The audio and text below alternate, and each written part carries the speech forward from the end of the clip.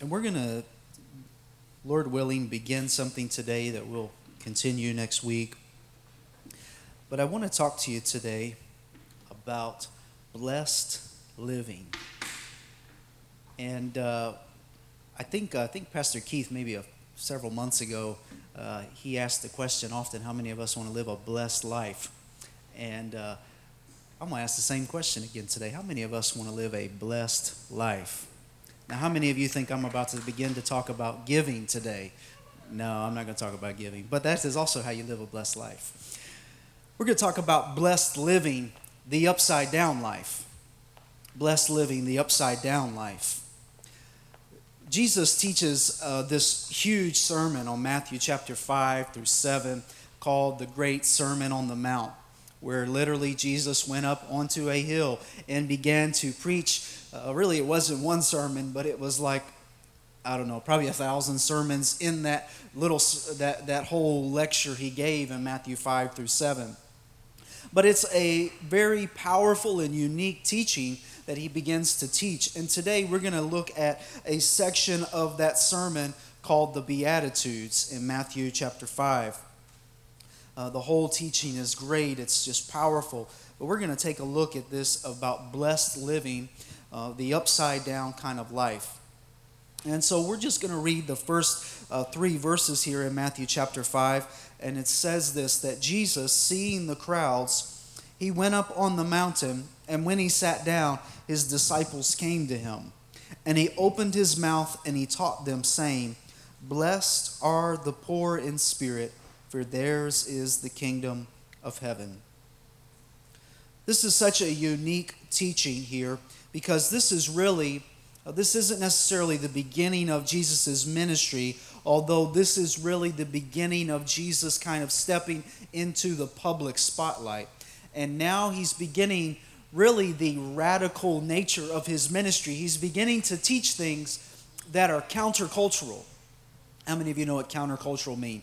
That means like you're swimming upstream, right? You're going in a direction where everybody else isn't. And that's what Jesus did. When he began this teaching, he began to teach something that was countercultural. It was going against everything they knew, everything they understood, and everything they believed. So now, this is what makes this even more radical, is because you've got this guy who comes out of this baptized in the Jordan River, and they see the power of God fall upon him, and now they see him standing up on a mountain, and he's beginning to teach stuff that is going contrary to what they've been taught before. So it's this kind of upside down life. It's blessed living, but an upside down life. So 2 things to note about the beginning of this sermon to just give us a little context. Number 1, the Bible says that when he saw the crowds, seeing the crowds, he went up on the mountain. I like how Jesus kind of waited for the right moment to begin this teaching. He waited for the crowd to begin to develop. He waited for the people to get in place, and then he was going to begin to teach them, and then he was going to begin to instruct them about this upside down life. So Jesus goes in and he begins his teachings by immediately identifying a problem in their culture, by identifying a problem in their way of life, and he immediately flips it over. And so really, when the Beatitudes were given, when Jesus got up on the Sermon of the Mount, it's not a coincidence that he began this sermon with the Beatitudes, because what he was really doing, it was a proclamation that the kingdom of God had arrived. And it was a proclamation that what they had understood about God was upside down. So Jesus kind of goes in with this understanding and this thinking that says, look, you've thought about it this way, but I want to proclaim a kingdom to you that is not like you may have thought. It's upside down. It's different. It doesn't look like what you think. It's countercultural. And so immediately Jesus jumps into the first beatitude that we're going to talk about today. And he says this, "Blessed are the poor in spirit, for theirs is the kingdom of heaven." Now, in this time, right, just like I think is very similar to our culture today, nobody says, "Blessed are the poor." Don't nobody say that, right? You don't hear that coming out of people's mouth. Blessed are the poor. Oh yeah, you're blessed, you're poor. No, you don't hear that. But what Jesus was teaching about was something different. It was contrasting. It was a different way of thinking. And so what we begin to see is how Jesus is contrasting the ways to blessedness. There's the kingdom way, or there's the fleshly way, which is human attainment. And so Jesus begins to give them principles for the follow the kingdom way and not the fleshly way. The fleshly way is stuck upon the idea of human attainment, that you strive harder and harder, work harder, you accumulate wealth, and so therefore you're blessed. But that wasn't what Jesus was trying to teach them. And even so today, oftentimes when we use the word blessed, it has a reasoning in our minds that equates it to being some kind of earthly success or material possessions or being well off. It might even be that everything's going well, so therefore we say we are blessed. But today we're going to learn something today, is that everything can be going wrong and you still be blessed. Everything can be going opposite the way you think it should be and you can still be blessed. Now, blessing is going to be a little bit different than maybe what you think. And that's what we're going to uncover today. That when Jesus talked about being blessed, He wasn't talking about more possessions, more money, or more success. He was talking about a kingdom way of living that is contrary to the world. It's upside down. So let's look into this a little bit more. Poor in spirit. Blessed are the poor in spirit, for theirs is the kingdom of heaven. This could also really be translated, blessed are the beggars in spirit. Blessed are those who have nothing in spirit. Blessed are those who are completely empty in spirit, for theirs is the kingdom of heaven. Now, something to remember about this verse here today is that this is a present tense verse. He's not saying that there's will be the kingdom of heaven. He says that those who are poor in spirit, theirs is the kingdom of heaven. It's not something that's going to come. It's something that's going to happen right now. So, as to look at this a little bit more, we're going to talk about the opposite of poor in spirit, and that's called self-righteousness. How many of you know what self-righteousness is?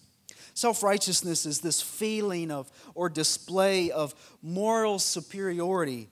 It's derived from a sense of one's beliefs or actions or affiliations that are of a greater virtue than those are than the average person. It's this kind of what has commonly been referred to as the holier than thou attitude. It's the attitude that looks down upon people and doesn't look into the eyes of people. It's the idea that can slip into anybody's mind. And the worst thing about self-righteousness is that most people who are self-righteous, and when we become self-righteous, most of the time we don't even know it. That's the danger of it. It's because when you think that you are superior, when you think that you are better, there's no one who can reason with you when you're up here. So therefore, it makes it a challenge. And so this is what Jesus was culturally countering.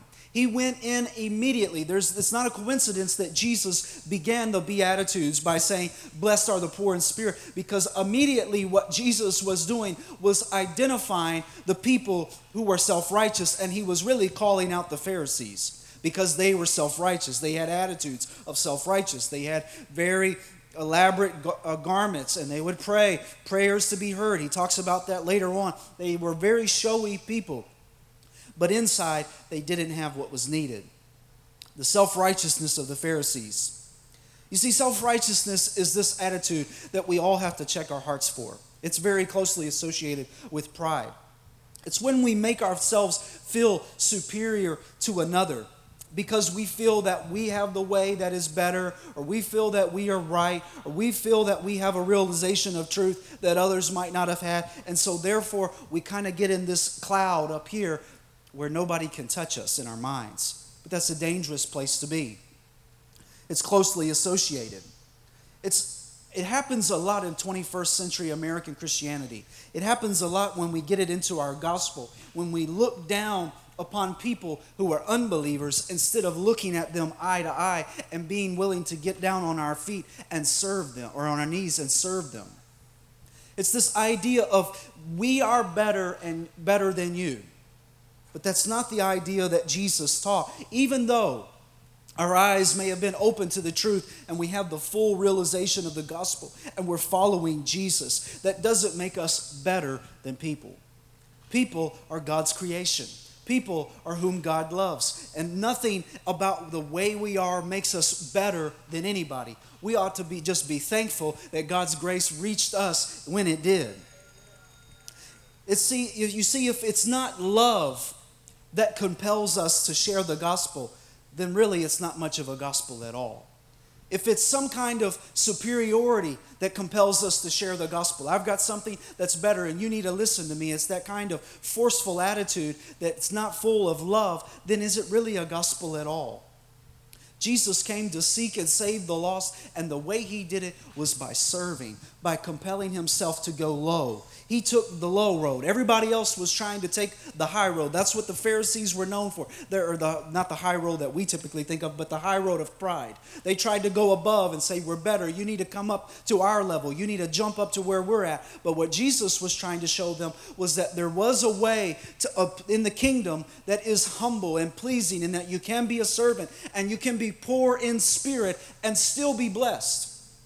The idea of the time was that if you didn't have money, if you didn't have success, you were poor and you weren't blessed. You might as well have been kicked out from the culture. And that really was, there's a social stratosphere, and you can begin to unpeel this back, that there was this layer of people at the top. There was the government, there was the leaders of the temple, and then here was all the peasants down here, because they didn't step up to that.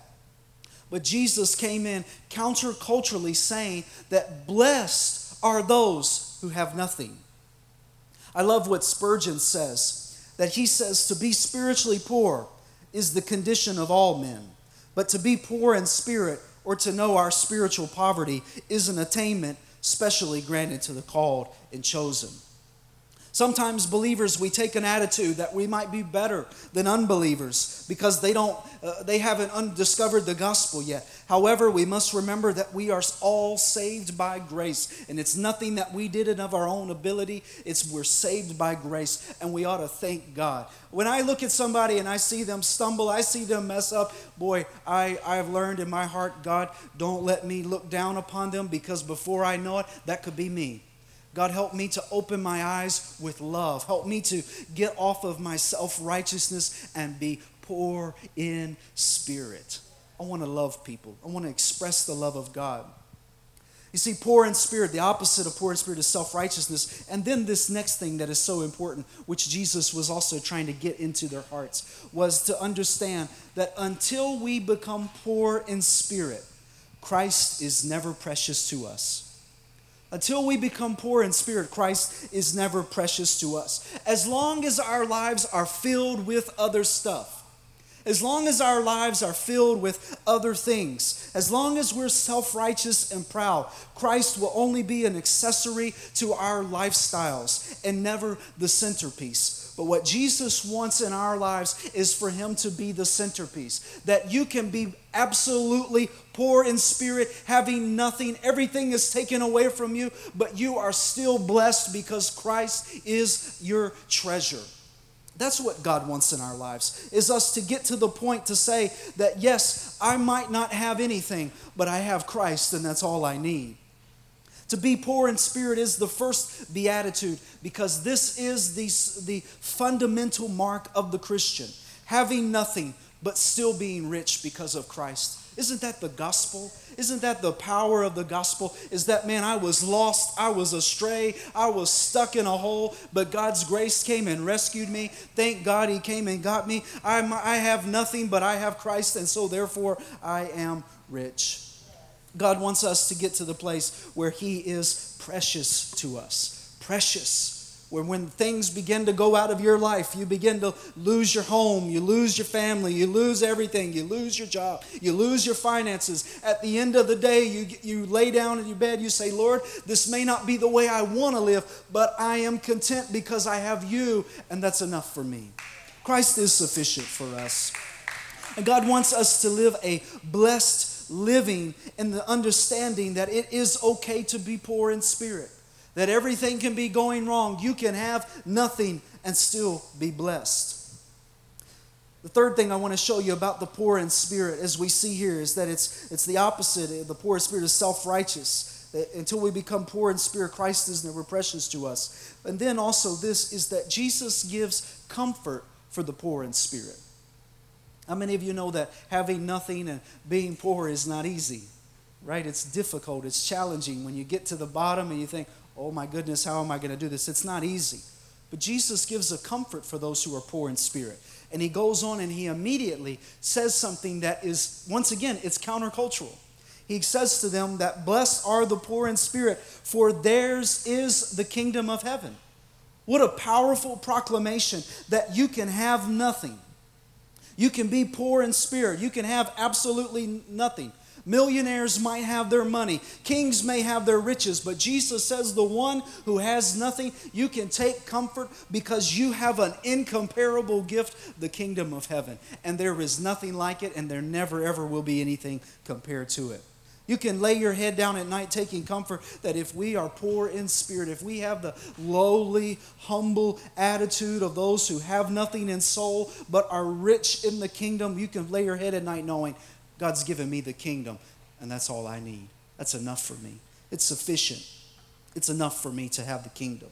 Blessed are the poor in spirit, for theirs is the kingdom of heaven.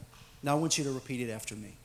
Blessed are the poor in spirit, for theirs is the kingdom of heaven.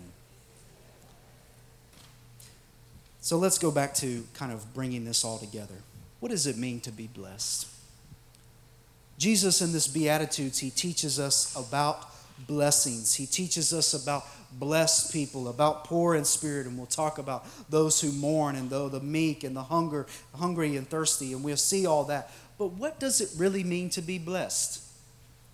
Amadis always gets on me because I ask her these deep questions right before she's going to bed, and she can't answer them because she's so tired. And I asked her, what does it mean to be blessed?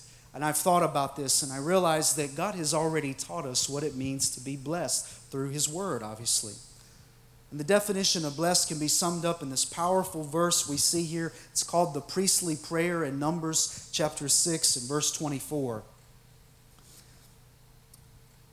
Now here's what it says. It says that the Lord spoke to Moses, and He said to them, I want you to speak to Aaron and his sons, and I want you to say to them, thus you shall bless the Israelites, and you shall say to them.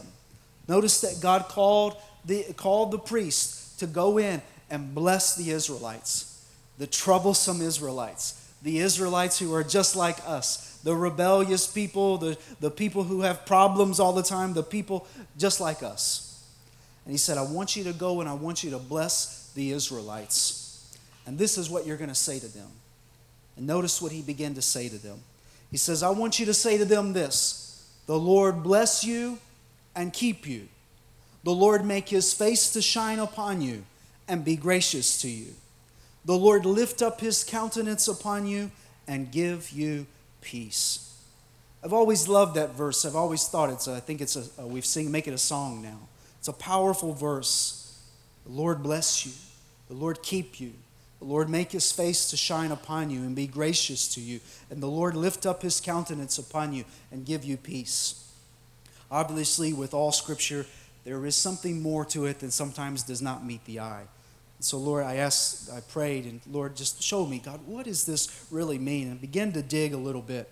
And I noticed something, a theme throughout the Scriptures. That there was prayers often, you find them in the Psalms, you find them throughout the Old Testament, that to be looked upon God, when God's face was turned towards somebody, it was a sign of His favor. It was a sign of His grace upon somebody. So really, this is a prayer that demonstrates the blessing upon the people because God was looking upon them. This was a blessing that said, because God is looking in your direction, you're blessed. Because God's eyes are upon you, you're blessed. You see, really the priestly prayer for God's face to turn His face to the people was a prayer for God's direction. It was a prayer for God's attention. It was a prayer for God's protection. And it was a prayer for God's admiration. Isaiah describes God turning his face away from the Israelites at one point because of sin and not hearing their prayers. So in essence, what this means is that the prayer of blessing that says, Lord, make his face shine upon you. And really, the Lord lift up his countenance. Countenance in the Hebrew, it's the same word as face. And he says, basically, the Lord lift up his face. The Lord make his face shine upon you. In other words, what he was saying is that may God see you with his face. May he give you his attention. May he give you his direction. And may he give you his protection and admiration. In other words, may God see you and may God hear you. You see, what the Lord told them to pray to bless them was this. He said, I want you to tell them I'm going to turn my face upon them. I'm going to put my countenance upon them. So in other words, spiritual blessing is when God causes his goodness to come upon us. It's when God causes the attributes that make him great and he shares them with us. He shares his grace with us. He shares his favor with us. Blessing is nothing in and of ourselves. We are not blessed because of who we are, because of our inherent nature. We're not blessed in any of that sense. We're blessed because of who God is. So in other words, when he told them to pray this, the Lord bless you and the Lord keep you. The Lord make his face to shine upon you and be gracious to you. In other words, what he was saying was, tell them this. I want to bless them with who I am. I want to take a part of me and put it upon them. I want to take my favor and I want to share it with them. I want to take my grace and I want to share it with them. It was the godly attributes that makes God wonderful being shared with us. And that is still even the case today. We equate being blessed with earthly success, material possessions, or being well off. However, the Beatitudes and this high priestly prayer teach us something different, that you can have everything going wrong. You can have the whole world up against you and still be blessed, because it's not the circumstances that make us blessed. It's God himself that makes us blessed. It's when his face is upon us. It's when his countenance is upon us. To be blessed is not based upon conditional circumstances. To be blessed is to have the face of God looking right upon us. And I don't know about you, but I want that in my life. I want God's face to be turned to me. I want his attention, his admiration, his protection, and his direction. This is why you can be poor in spirit and have the only thing you need, the kingdom of heaven. Because to be blessed is literally to have God's face shining right upon us. And who is sitting at the center of the kingdom of heaven? God himself. The Lord bless you. The Lord keep you. The Lord make his face to shine upon you and be gracious to you. The Lord lift up his countenance upon you and give you peace. I'm going to ask the musicians to come. Today I want us to pray this prayer. I want you to pray this prayer. You can find it in Numbers chapter 6. You can pray it throughout the week, verse 24 through 26. But pray, Lord, I want your face to be turned to me. I want your ears to be turned to me. Just like Isaiah said, he turned his face to them, so he wasn't going to answer their prayers because of their sin. But he said, in essence, the opposite of that is to turn his ear to them and hear them. And don't we need that? The kind of blessing that the Bible talks about. That even in the middle of a pandemic, when everything is going wrong, when everything is opposite the way we think it should be, in the kingdom of God, it's upside down. And the Bible teaches us that blessed are the poor in spirit, for theirs is the kingdom of heaven. Today, I don't know what you've come here with or what you've come here not with that maybe you wish you had. But I want to encourage you today that you might not have what you hoped you have. You might be missing the provision you think you should have, or the job you should have, or whatever, the life situation. I want to encourage you today that God doesn't look at any of those things as a sign of his blessing upon you. God looks at him being in your life as his blessing upon you. God looks at him being the only treasure to you as his blessing upon you. And that is why God wants us to get to the place that sometimes God lets the whole world come up against us to strip us of all the things we thought were our treasures. So we'll get to the point where we realize that we're poor in spirit and Christ is the only rich that I need in my life, the only treasure I need. And so today I want you to stand with me.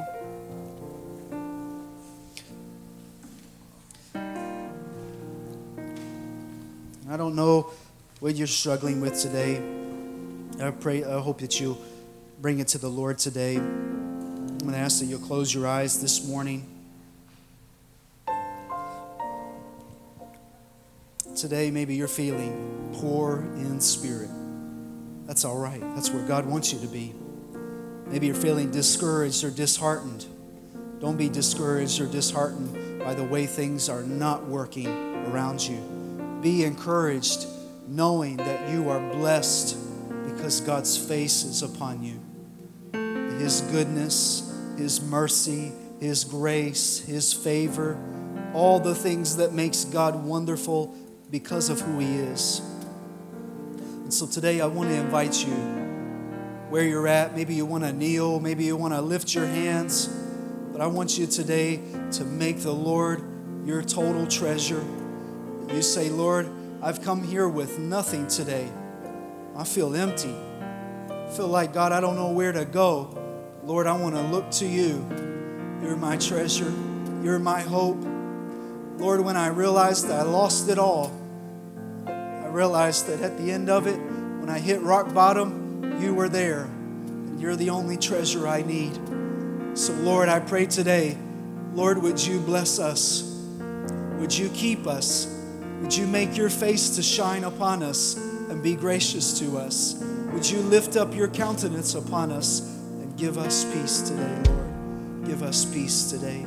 Give us peace with knowing we're poor in spirit, but blessed in the kingdom of heaven. Empty, but knowing we're full and rich in Christ. Lord, I pray today, God, that we would make you the center of our affections and hope, Lord. God, maybe we've been chasing after other things. We've made some other things more important than you. Lord, today we want to make it right with you and say, Lord, I don't want to pursue those things anymore. I want you to be my treasure today, God. Lord, I might not have the things I need right now to make it, Lord, but I'm going to come running to you, Lord, because I know, God, you're my provider. You're going to make a way. You're going to help me. Blessed are the poor in spirit, you said, Lord, for theirs is the kingdom of heaven. You said right now today, Lord, I don't want to wait till tomorrow. God, I want to experience the kingdom today. And so, Father, we pray, send your blessing upon us, Lord. Not earthly blessing, how we might understand it, but heavenly blessing, grace, favor, your goodness upon us today, Lord. And God, we thank you this morning. We give you glory and honor and praise in Jesus' name. Amen. The choir's going to sing. I want to invite you, pray where you're at, kneel, lift up your hands. Let's worship the Lord. Let's make him our treasure, our hope today, our affection.